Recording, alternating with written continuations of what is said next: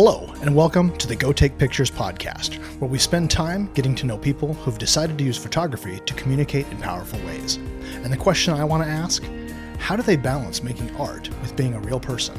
How does photography fit into their family, their job, struggles, and everyday life? At the end of the conversation, I'm hoping to know where the art comes from and then share that with you. My guest on this episode is Josh Paris. His Instagram handle is FastWideSlow. Josh and I have been out on some pretty gnarly adventures together, including a 72-hour trip around Eastern Washington and Mount Rainier National Park in July of this year. He's a real chaser of light, and I love his perspective on things. Josh, thanks for being on the podcast with me today. Oh, dude, man, I'm stoked to be here. I'm really excited that you're doing this. I'm just, I'm honored. Thanks. Cool. Glad you could be on here.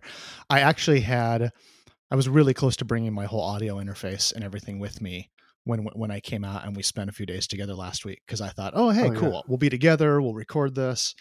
And then sanity crept in, I think, at the last minute. And I just said, we're not going to want to sit down and record anything. Yeah. After that 72 hours, I'm really grateful you didn't bring it, because I don't know when we would have squeezed it in. Maybe in a future one, we'll have to record it. I'll bring a little portable recorder and we'll record while we're driving. Actually, that's a great idea. Yeah. Because, we had lots of drive time and lots of conversations. Yeah. No, that would be great. But it was also, there are significant portions where neither one of us said anything, where we were just looking out the windows and just watching the landscape go by. Yeah, but that's pretty much me all the time. Silent, in a distant gaze, looking at the landscape. So that works for me. Well, I've already said it, I think, a few times on Instagram and to everybody else, but thank you so much for taking me to Mount Rainier National Park and some of your local haunts around Yakima and some of the places that you hunted down out in the Palouse area. It was truly an experience, and I've got a lot of those on my list of I got to go back to a lot of those places.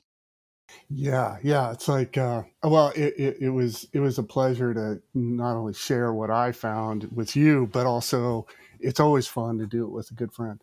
Yeah, I totally agree. So for those who don't know who you are, I would love to give you a chance to introduce yourself. Just the basic stuff, where you're from, what you do, any of your online handles or websites, that sort of thing. Let us know where you're doing what you're doing. Yeah. I'm a aspiring photographer, but I've got a day job, and that kind of takes me around, or did up until recently anyway, takes me around the Pacific Northwest to various different places. And so those two kind of mix and mingle, and tends to work out really well. I'm from kind of the Portland area for a large portion of my life, but currently in Yakima, Washington. And probably the easiest place to see my work or stuff I do is on Instagram at FastWideSlow. Nice. That's like one of the best handles I've ever seen. Thank you. That was that's pretty nice. It came at a moment of inspiration. And I was like, hey, I'll use that. I have no idea why, but I'll use that. No, I love it. I've thought a few times, hey, I should come up with something more creative than Dan Hawk photography, but I haven't yet. Yeah, I guess the challenge with that is that once you brand yourself in that direction, you're no longer like Josh Paris, right? And you're not necessarily findable on that side of it, if that matters to you. And to me, it doesn't really matter, so I'm okay with it. Hey, that works out then. Yeah. Cool. So I know you've been working in and around Yakima for a while, and then you moved out there this last summer, I believe. Because you were living here in Portland before that. Right. Yeah. It's just coming up on a year. And I regret every moment of it. Well, you're not very far away from Mount Rainier, so there's that. There are benefits to it. I tend to sometimes I look at the glass half empty, and when you live in the desert, and there's, I've lived in a couple different places in Eastern Washington, and unfortunately, Yakima, it just doesn't have the amenities that, a city boy like me or a country boy like me is quite used to. So, um, I would be absolutely tickled with like a Whole Foods store. I mean, really, that's where everything changes for me. Yeah. There you go. Well, everybody has their pressure point, right? Yeah, that's the sword I die on right there. So, you have, tell me about your photography. When did you get started shooting? Has it always been what you're doing now? And what got you into taking pictures in the first place? Yeah. So, in another lifetime, I was actually, I had a couple businesses in the action sports. And that was actually, and this was kind of, I mean, this is a long time ago. But that was before the internet really kind of worked well. And, in the action sports industry at that time, all the publications, the magazines and that sort of stuff were all based in Southern California, of course. Mm-hmm. And along the way, I kind of figured out that, hey, if I'm going to get my company any sort of publicity, I need to hustle. Mm-hmm. And so what I ended up doing is, and this is right about the time digital started taking off and everything like that, went out, picked up a camera, got my buddies together, we went out, did some shoots, wrote an article, threw a bunch of swag and parts on it, and then I sent that information to the editors down at the magazines, and boom, it was published. And I was like, oh, okay, now I've got a formula. Being in the Pacific Northwest and removed from California, this kind of works. Mm-hmm. So that was kind of my first step into actual photography. And that's kind of when things kind of start taking off for me. And I did that for a couple of years. Eventually, I put the camera down, though, and took a break. And I kind of came back to it about 4 years ago. Yeah. And more focused on landscapes. And that's kind of where I'm at now. Nice. So the companies that you had, you mentioned mountain bikes, but tell me more about that world. Yeah. So, I mean, it very kind of similar to photography in the sense that it's a very hobby enthusiast kind of sport. Mm-hmm. I was mountain bike. I made mountain bike components and motorcycle components, off-road motorcycle components. And it was I mean, I really, that was what I was into. That's what I looked at. That's what I designed. That's what we made. That's what we sold. And really enjoyed that for 10, 12 years that we did it. And it was just a really fun ride. I kind of miss it now, being the own boss and, running around the country. But yeah, that was a fun time. Nice. One, I like that you use the word components, because I'm an old mountain biker myself, and it's funny because as soon as you say components, I go, that's just a keyword for me, because I think everybody else just thinks parts. Trigger. Yeah. Like componentry, gruppo, right? Gruppo. Yeah, exactly. The Italian word for group, I think, is what that is. Anodized and laser etched, man. That's where it was at. I had so many aluminum parts in these crazy, god awful purple and blue and hot pink colors. It was just like candy for your bike. Yeah, no, I mean, it was, yeah, brings back some kind of mullet days, right? Yeah, mullets hanging out the back of foam helmets, right? Exactly. Going to find the nearest hill to bomb down and, break those crazy parts. Well, you remember all those, I don't know if this is your era, but there was a time where all the helmets were just foam. They didn't have any shell on them. Mm-hmm. And they just had like a Lycra cover that would slip over the top. And the Lycra cover would be have fancy designs and things on it, but then you'd be just wearing this piece of foam on your head, and it was because it was, hey, this is really lightweight. And it's interesting how now people are wearing full on, like what look like motorcycle helmets. Yeah. No, I mean, it's actually good kind of where the sport is right now, where safety is a consideration instead of an afterthought, because in between that afterthought and the actual event, it can get real ugly. Yeah. But back in that day, the term weight weenie was a significant factor.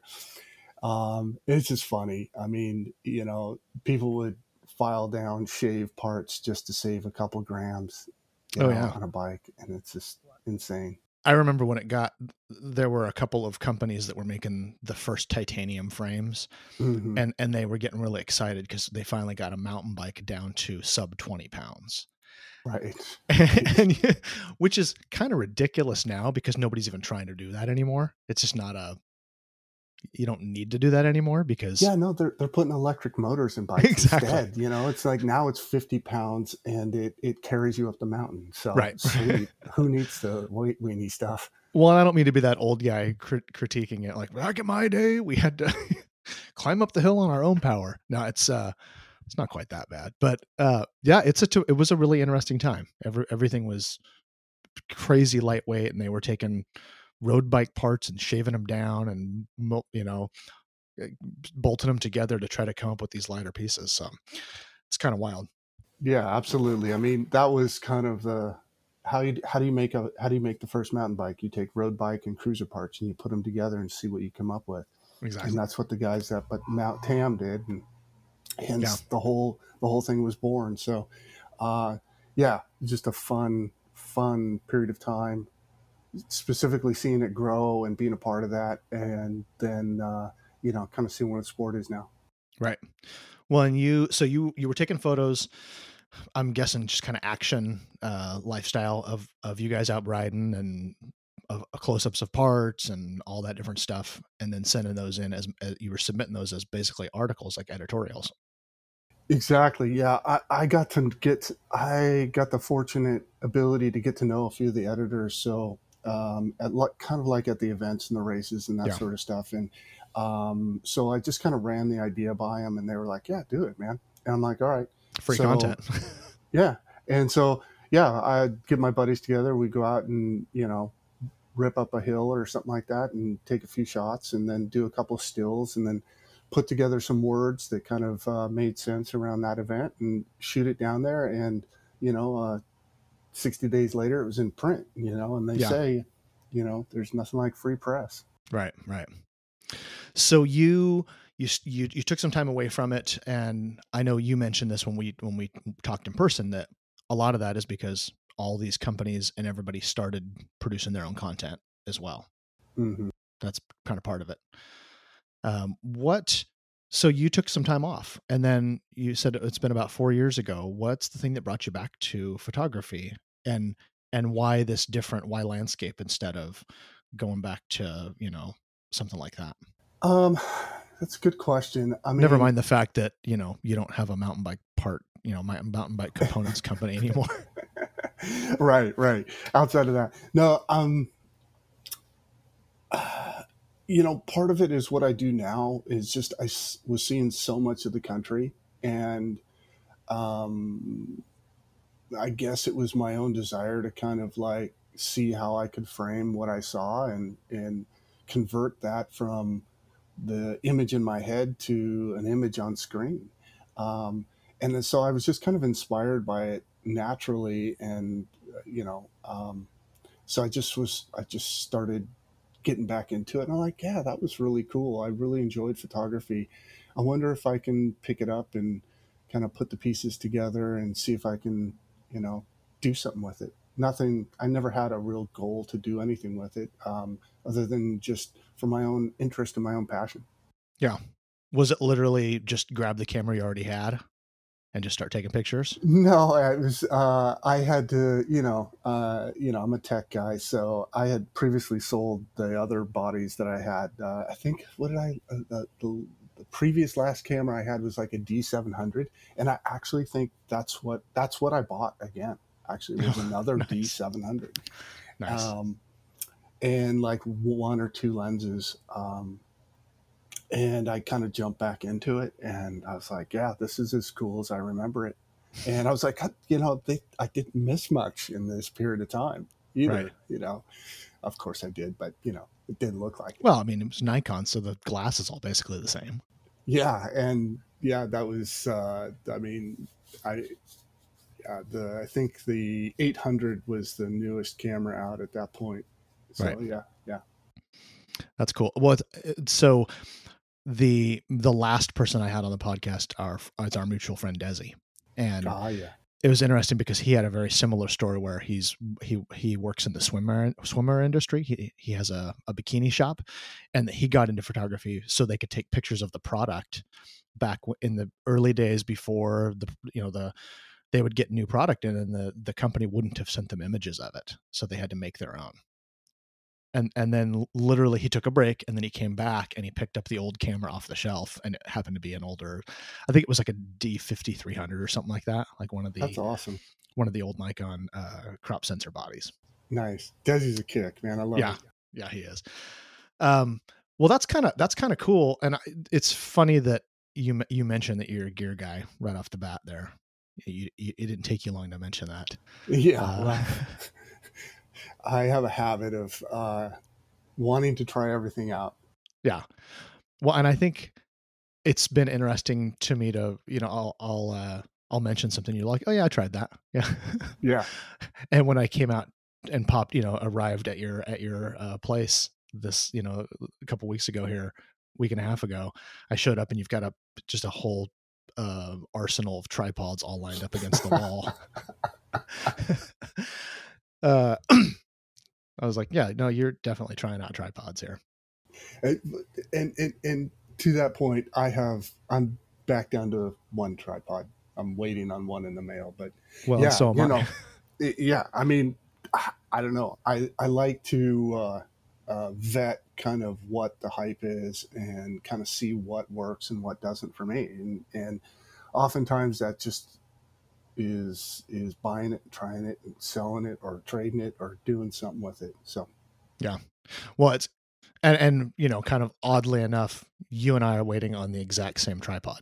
So when I came out there, this is one of the benefits of having a friend who buys the thing to try out, is that when I arrived there, you had this beautiful, I mean, really, really sexy is the right word for it, I think. This carbon fiber tripod, made by FLM. Yeah.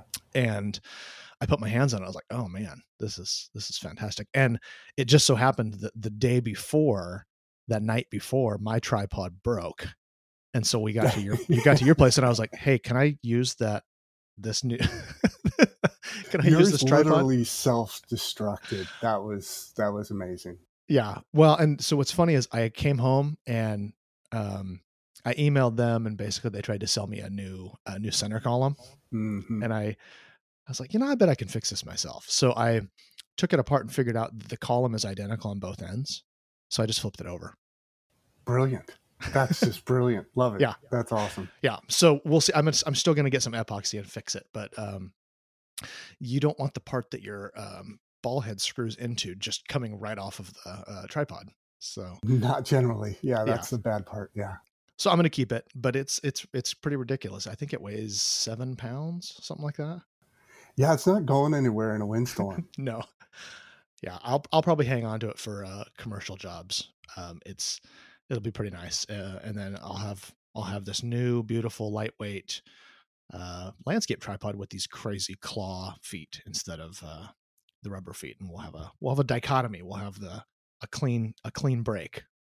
The one that I can take into client houses and businesses, and the one that can just get filthy dirty and that's the distinguishing part of the claw feet. Well, you can't take the claw feet into the apartment, right? But you can take it outside, and that's where it's supposed to be. Exactly. So I thank you for buying the things to try out, because I got to try it out without buying it myself. You're welcome. And, you're welcome to return the favor. Like an A7S would be great. I'd love to try yours out before I do anything. But we'll see if I can come up with some valid business reason to buy one. Okay. That seems far-fetched, but can't say I won't try. Nice. So I usually don't get into gear talk too early, but tell me what you're working with. What are you shooting these days? And where have you mentioned Nikon, having an older Nikon setup. When we first met, you were shooting the Nikon D850, I believe. And I'd love to know a little bit of what you're using now. Of course, we were together, so I already know what you use, but share it with the listeners. Yeah, I'm shooting Sony A7R3 and a nice little kit, 1635, 24-105, and 100-400, and then little prime 20 mil. I like that lens. I love that lens. It's interesting that you and I don't have any overlap except for that one lens in our kits. Well, you're kind of you're a prime guy, so I do use a lot of primes. Yeah. I get that. And especially for the kind of work you do. I mean, it makes a lot of sense. Yeah, I love that. That's awesome. Well, but what's interesting. It's always great going out to shoot with people who are using the same system. So I have one of the photos I just shared. I've already shared this week. It was a nighttime shot, and I used your 16-35 because the 20 was the widest I had with me. Oh, that's right. Yeah, the waterfall shot. Yeah. That was cool. The blue hour shot is taken with the 16-35, and then the sky was taken with the 20. And then we found, when we went through one of the places local to Yakima, and we found an eagle in a nest. And then I grabbed a few shots with your 100-400. So yeah, pretty cool, because I don't actually own the wider zoom, and my longest lens is a 70-200. Yeah, no, that's great. And you were gracious enough to show me a few Sony tricks, and specifically with that 100-400. Mm-hmm. And oh my goodness, I love that the DMF. Yeah. Yep. That is just the coolest ever. I wish I knew that long ago, but it's going to get a lot of use now. Yeah. Well, and for those who don't know, Sony cameras, and I want to say this goes back all the way to the beginning of the NEX series, which is the E-mount cameras. They've always had, at least every Sony camera I've ever owned has a mode. So, you have your AF, you have your MF, you have oftentimes a bunch of different small variations on autofocus, manual focus. Sony has a mode that's called DMF, and it stands for direct manual focus. And the way it works is that when you hold down whatever button, if you have it on the shutter button or if you have it on the back focus, you hold down a button to focus. And then once you've got a confirmation that it's focused, so you've got the little in Sony, you have a little green light up box. As soon as you get that confirmation, if you turn the focus ring on the lens, it zooms in, and it allows you to get a really precise focus, which is the magnification as well as the manual focus. I mean, it's just deadly. Yeah, just absolutely deadly. And for whatever reason, my camera body doesn't operate that normally, but I put it on a hotkey, and I just hit that every time I want to use it, and it's brilliant. Yeah. No, it's great. It's great. And I think I first started really, and this is the way manual focus works on all the Sony cameras, is as soon as you turn the focus ring, it zooms in. And it's just, I think it's just called like magnification assist or focus assist, something like that. But it's really useful if you use an older manual lenses as well, which is pretty cool. So I've always had a button up until really recently. I've always had a button that's assigned that just zooms in. And then all of the G Master and the higher end lenses. And most of the G lenses also have a focus button on the lens. So pretty cool. Pretty cool. But Yeah, no, super cool. Yeah. So it's one of those things that I, as soon as people start shooting Sony, I go, hey man, let me show you this DMF mode. This is pretty cool. You're going to like this. Well, I mean, dude, it's full moon last night. And, I'm bored out of my mind sitting on my back porch, pull out the 100-400 and just see what the slowest shutter speed I can shoot it at. Yeah. And it's just great. I don't know. I'm a goofball. Yeah, no, that's great. So you have shot, you've done all kinds of stuff. In the time we've known each other, I've seen you posting photos of, crazy landscape stuff. You've been off. I've been jealous when you've been off in Death Valley.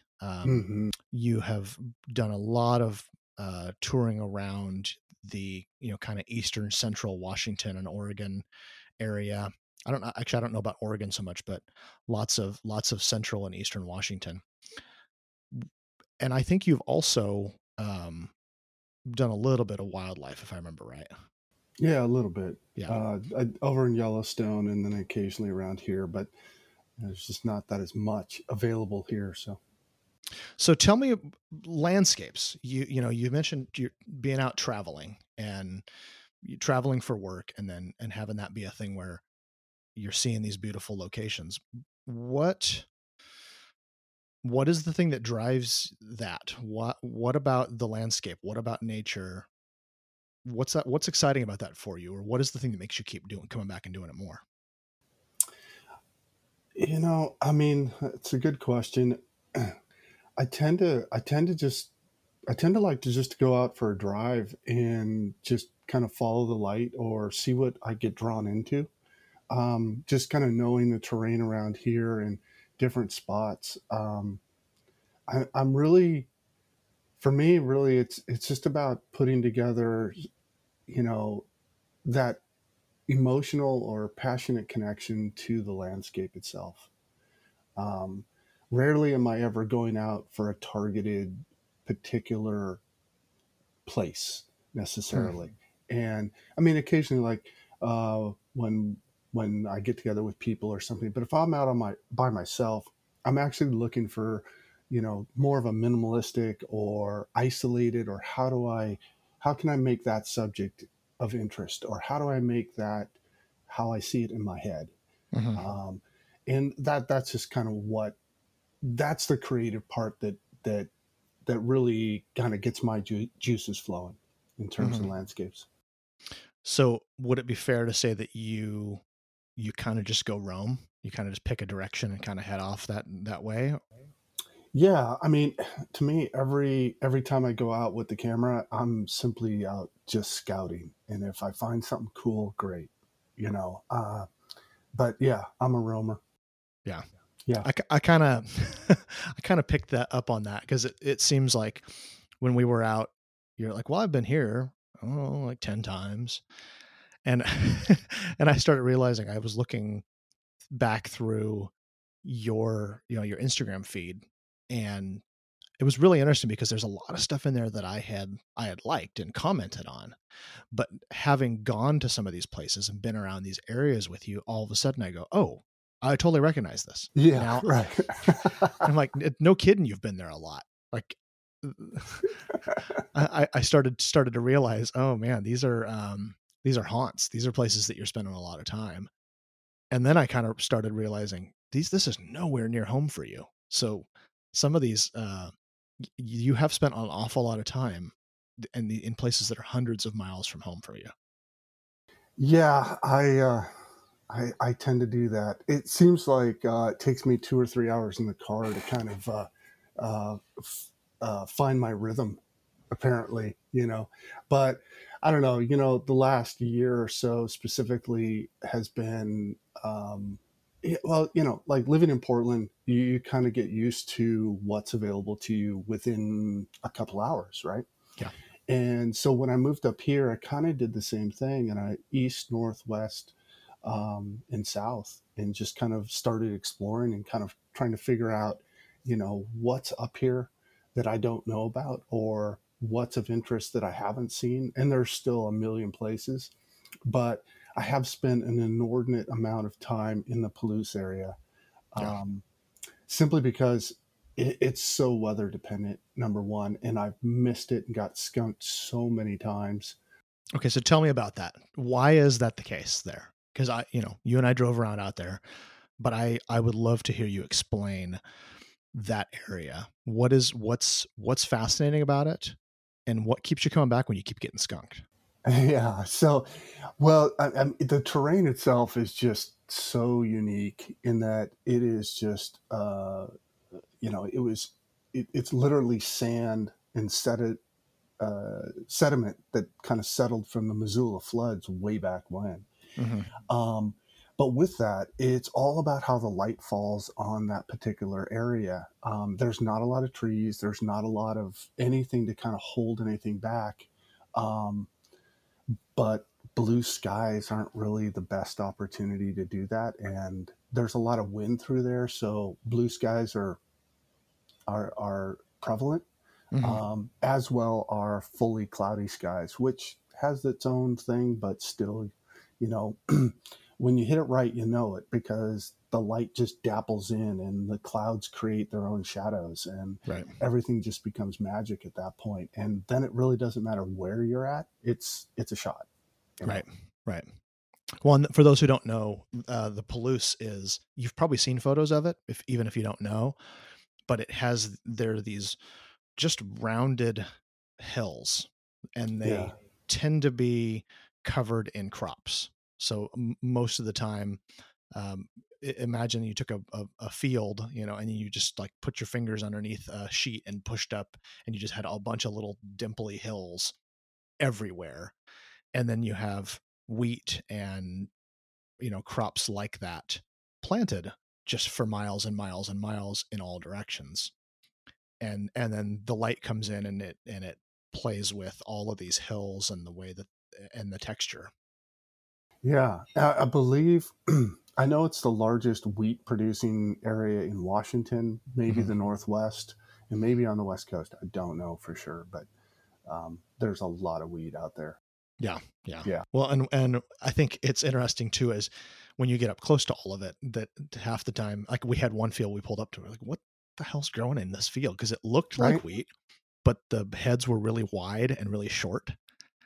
That And was then the weirdest ever. It was like popcorn wheat or something. yeah, It literally looked like there was popcorn kernels, popped kernels at the end of it. So yeah. great. Well, and I have an app that supposed to help you figure out what plants are, and it was stumped. So I figure if there's an app that does that can't do that, then who am I to try to go any further? Yeah, But exactly. but it's a really fascinating area, and I felt like I came home with some really interesting photos, and yet I've seen so many more, and it just makes me go, oh, I have to go back there, because it does seem like it's so dependent on light. Yeah. Yeah. I think 100%. so. I think that's something that has, as I'm thinking about your portfolio, the body of work that that you've shared, that's one thing that's really distinctive. Is I feel like you almost don't even shoot unless there's really interesting dramatic light. Mm. And I don't Yeah. know if you think that am I far from the mark there? Do you have opinions about that? Is that kind of how you do things?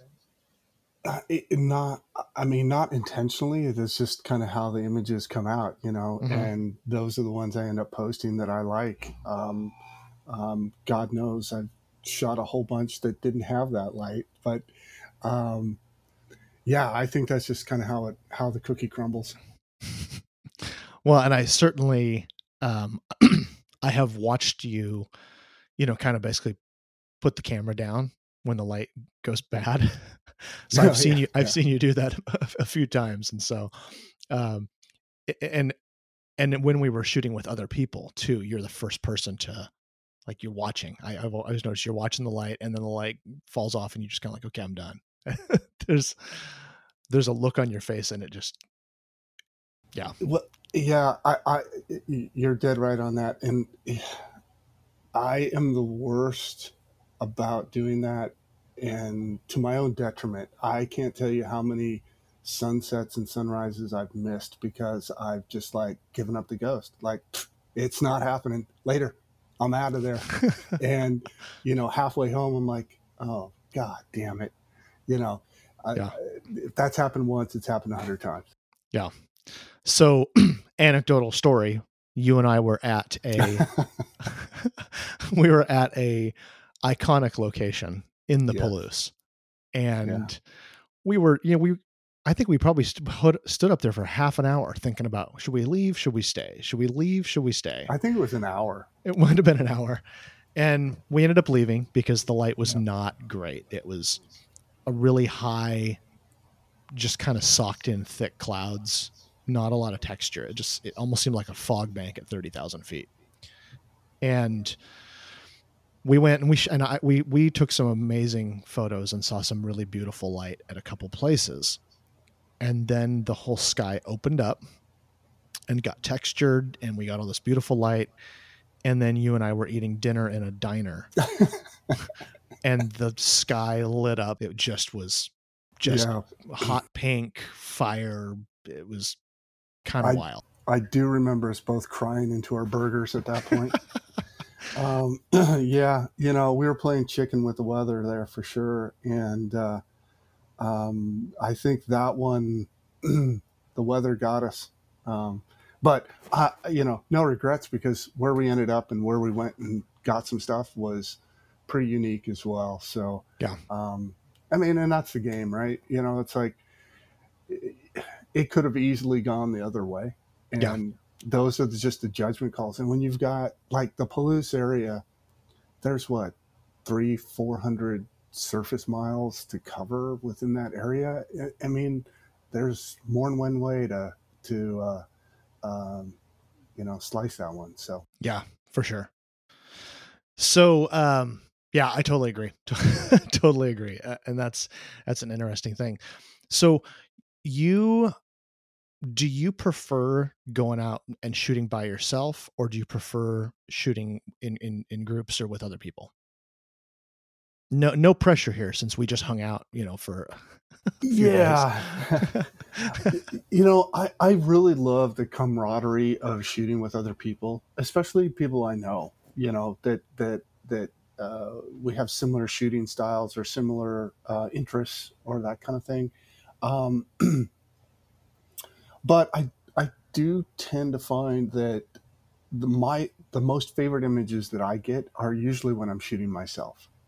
And I think that's just simply because my own thoughts are isolated to me. I'm strictly focused on what's in front of me. I'm not thinking about anything else. That's not exclusively true, but it's more true than it isn't. Sure. So that said, I enjoy it both, shooting with people. And to be fair, I tend to shoot a lot of shots in which I actually like having people around me when it's dark. And, it's just precautionary. Right. Yeah. Well, and when you're shooting at night, there's an awful lot of standing around. So it's kind of, not just because not even just the precaution part, but just you click a button and you wait. You click a button and you wait. And it's kind of nice to have somebody there to talk to. Absolutely. Landscape, there's a lot of waiting in landscape. That's for sure. Yeah. No, I totally agree with you there. Well, so you and I we've actually gone out on a few of these trips, and I think I'm going to say it's only been about 2.5 years, maybe 2 years, that you and I have known each other.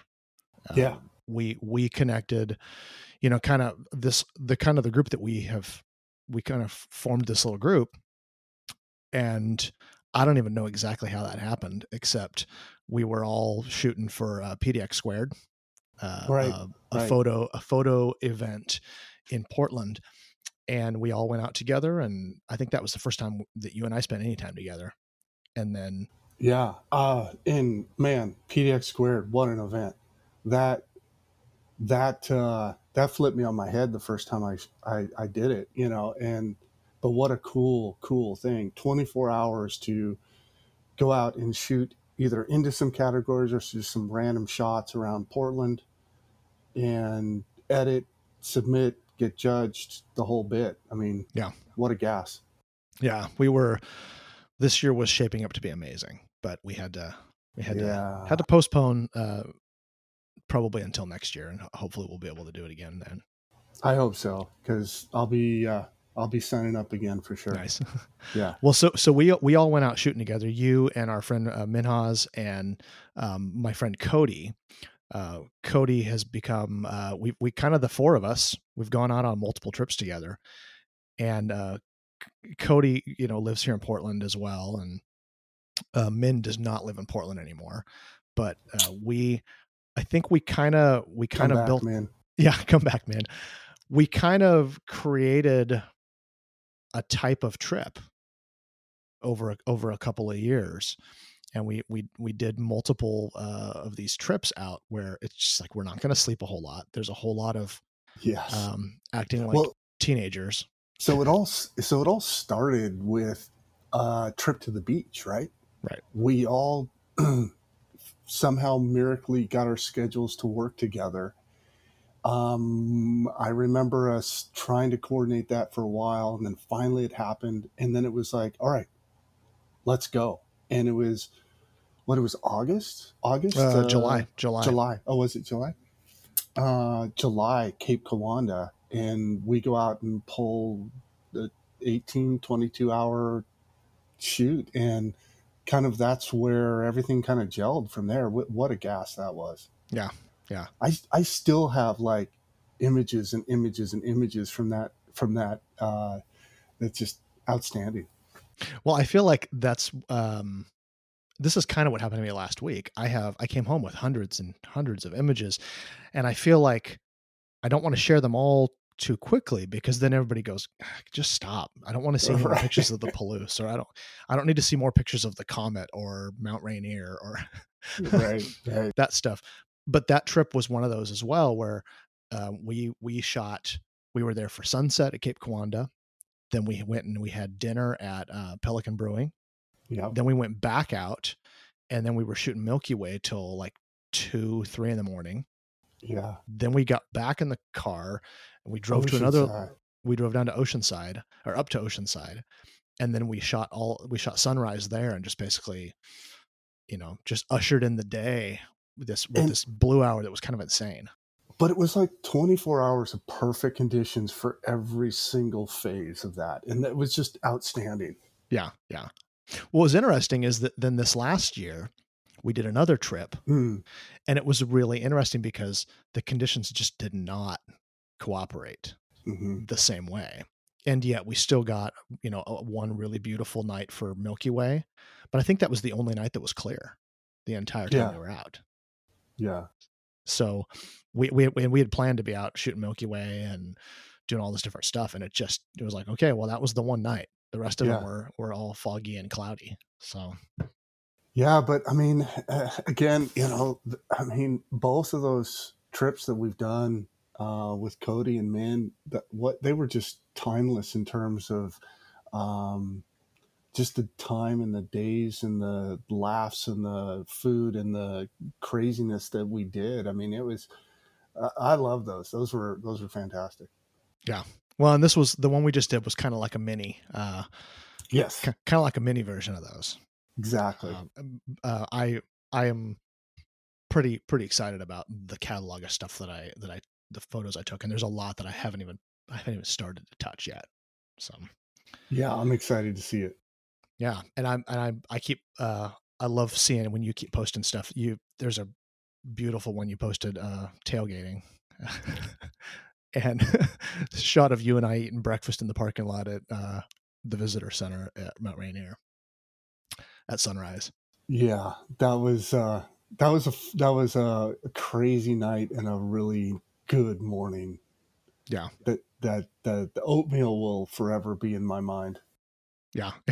Yeah. So thanks for being part of those trips. That's, I asked you because because those have been such profound parts of my landscape photography experience. I was curious how you felt about it. I know people have opinions about whether they shoot their best work alone or in groups. And that's why I was kind of curious. Because I know I love to go shoot by myself too. And I feel like there's some level of, I don't have to, it's not just that there's nobody else there. It's that I don't have to think about what anybody else wants to do. So I can literally just sit in a spot for an hour and a half, 2 hours if I want to, and nobody's going to say anything. But also it's so interesting to be shooting with other people, because they will push and see other things that you didn't see, or suggest going places, or, or composing things in a way that I just would never think about. It would never come to my mind. There's just been so many.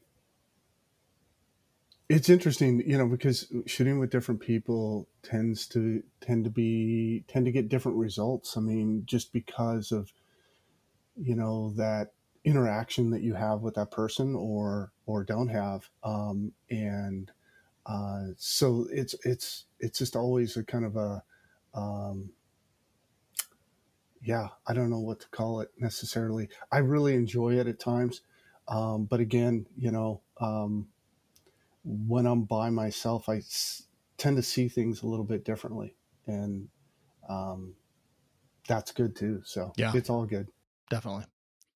So your photography has like I said, I think you have a unique look. You're focused on light, really, dramatic light. That seems to be kind of a hallmark of what you do.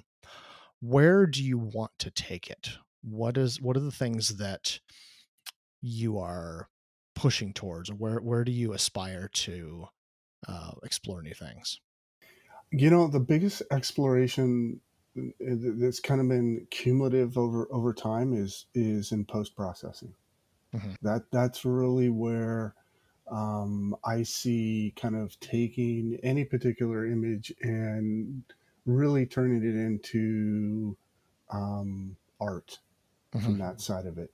And I don't mean like, massive amounts of Photoshop, but what I mean is more like sculpting that image or the painterly side of that, and taking, being able to create maybe something greater than what I took, or the image to match the experience I had. Sure. For me, it's always about emotion, and I can't paint, so I take shots, right? And sure. And so I guess I'm trying to get back to some of that paint side of it a little bit more. But for me, I'm like, I really want the viewer to have that experience, or at least taste a little bit of that experience where I was at, and see what I'm trying to show. And I still feel like I'm a long way from getting there, but I am, the journey's 99% of it. I think that's a healthy perspective on it, though. Yeah. Yeah, I think the moment when you start to think you've arrived, yeah, that's it's a good indication that maybe your perspective is wrong. Yeah. And with photography, I don't know that you ever arrive, right? I mean, what an amazing uh, uh, format in which, there's always something to learn. Right. And to me, that's really cool. You mentioned having a full-time job, mm-hmm. and you mentioned traveling, and that's kind of been curbed by the current conditions. How does photography and these trips and this exploration, how does that fit into the rest of your life? How do you balance that with having a full-time job, with family, with, friends and those kinds of things? I mean, right now it's particularly challenging because photography is pretty much isolated to mornings, evenings, and weekends, and time off, which doesn't always go with the weather patterns or the storm cells or whatever else there might be. So, but in terms of family and friends and that sort of stuff, I mean, uh, that part always has its own place, and photography is kind of the thing that kind of keeps me sane Hmm. within the rest of life. And so it's that creative adventure for me to just kind of put everything back in perspective, and gets me to wake up in the morning, process an image, or um, just keep going. Yeah. Well, I was thinking that that's more so than lots of different people that I know. You seem like you have either the ability or just, or it's kind of your MO that you kind of, you finish some work, you stop that, and then you're just full tilt towards Yeah, photo trips and photo stuff. And yeah, I think that's pretty interesting. yeah. I don't have a lot of other hobbies at the moment. I've had multiple uh, for quite some time, and they tend to conflict with each other, both financially and time wise. And so the last few years have been pretty exclusively photography, but like I said, it feeds my soul. So that's all it takes. I'm Yeah. happy with that.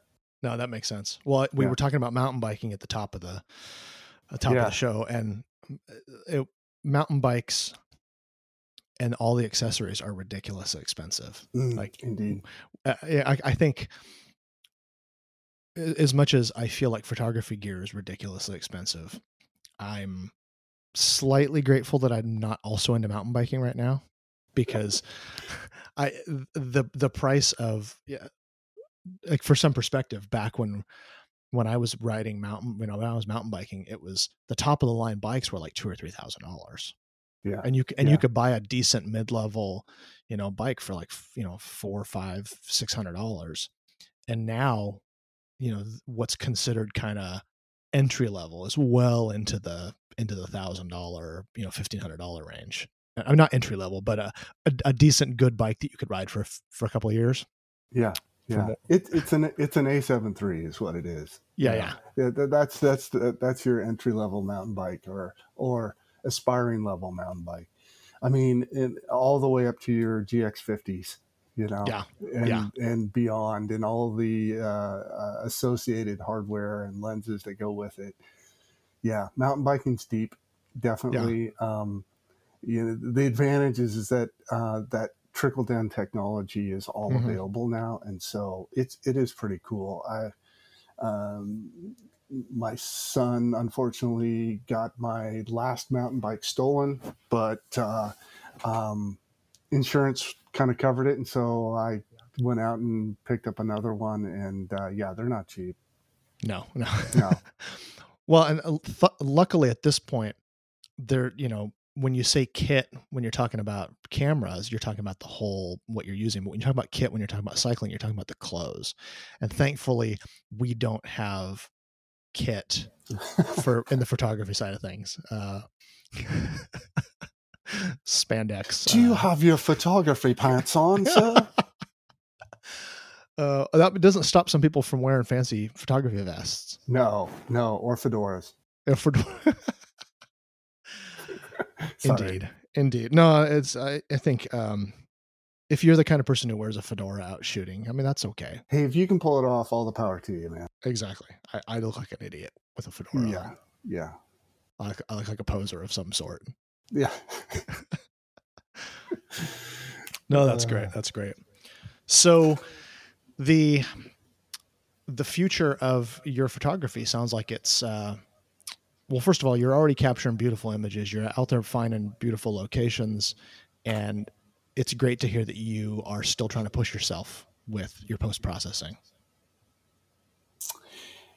Yeah, I'm excited. Kind of, I've got some new technical gear, namely computer and programs that I've been playing with lately, and just trying to learn more and more about how to leverage those, and be creative in that sense.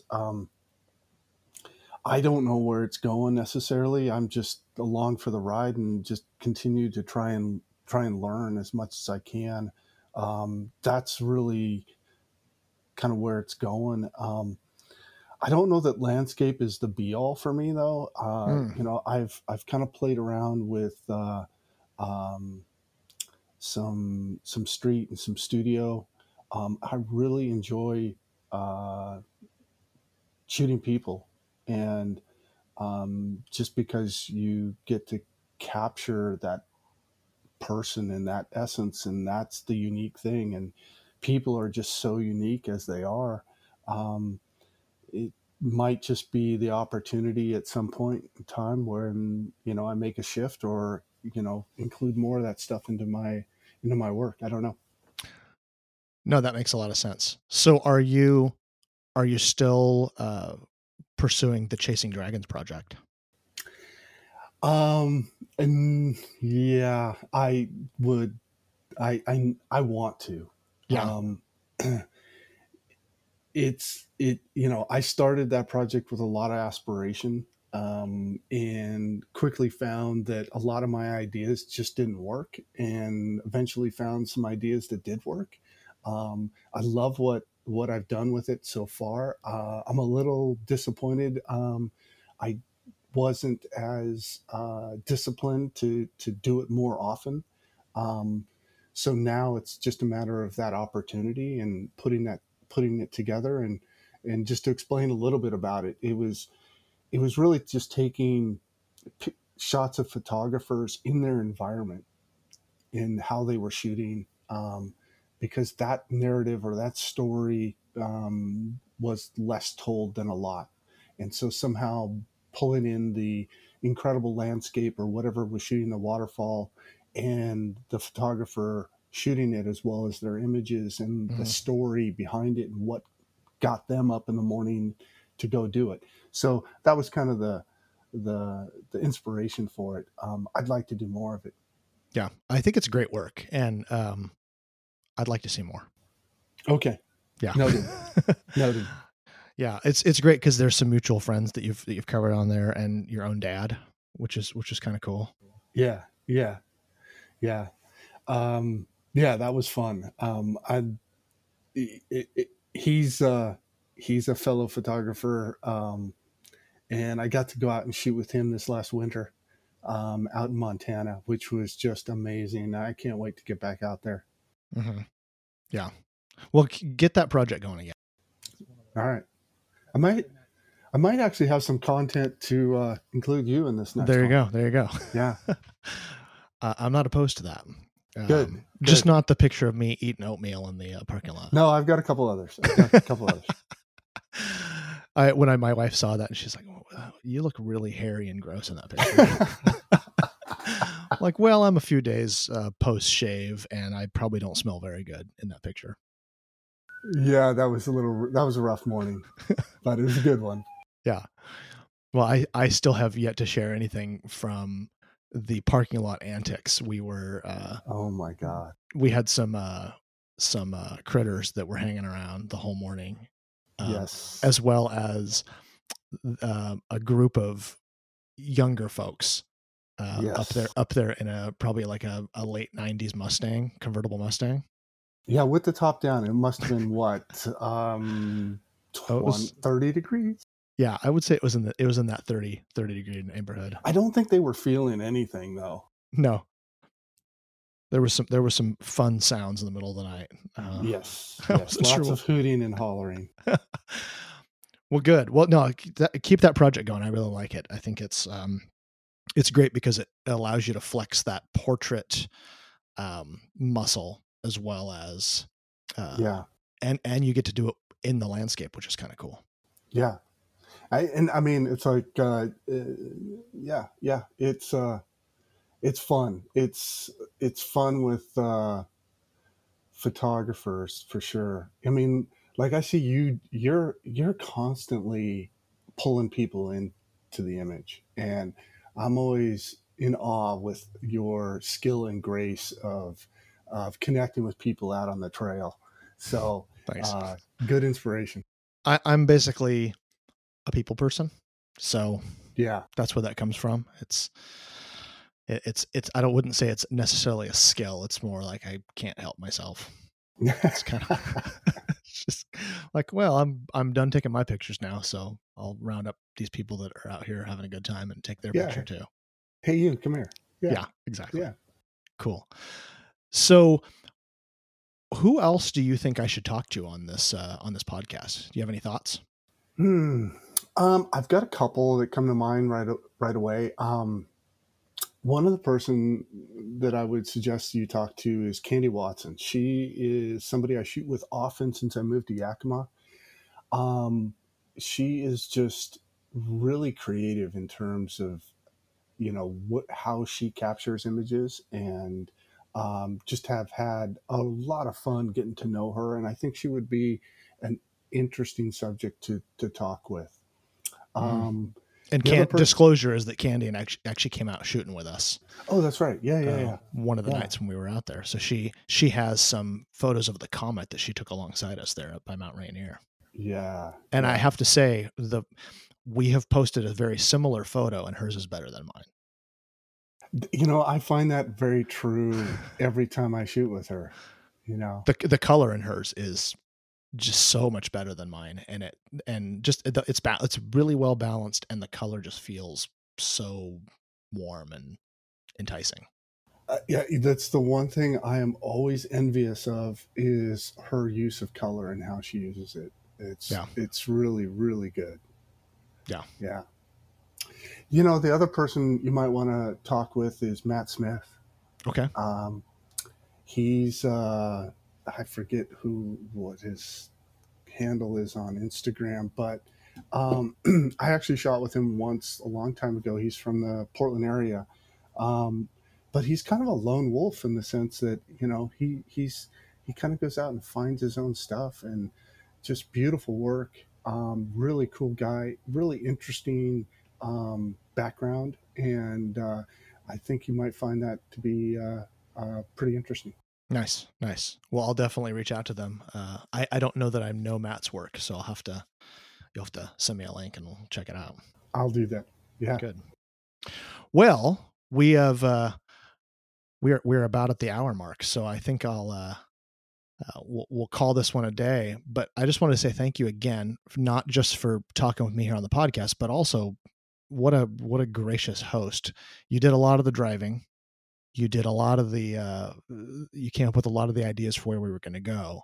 And that trip was one for the books for sure. That's awesome. I mean, anytime, I can, be a tour leader, I'm happy to be. There we go. No, Dan, it was great. I really enjoyed it. And I really appreciate you having me on here, having a chat. That's great. Hey, it's great having friends on here. Makes it easy. Makes it a little easier for me too. Awesome. Cool. Thanks. All right, man. Take care. Thank you so much for spending this time with us. If you like what you heard, please subscribe, share it with your friends, and leave a review on Apple Podcasts or the podcatcher of your choice. Also, I'm open to suggestions for interesting people to interview. So if you know of someone I should talk to, please reach out.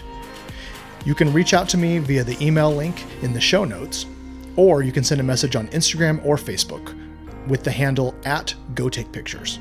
New episodes are on the way soon, and if you subscribe, you'll get them as soon as they drop. But in the meantime, go take pictures.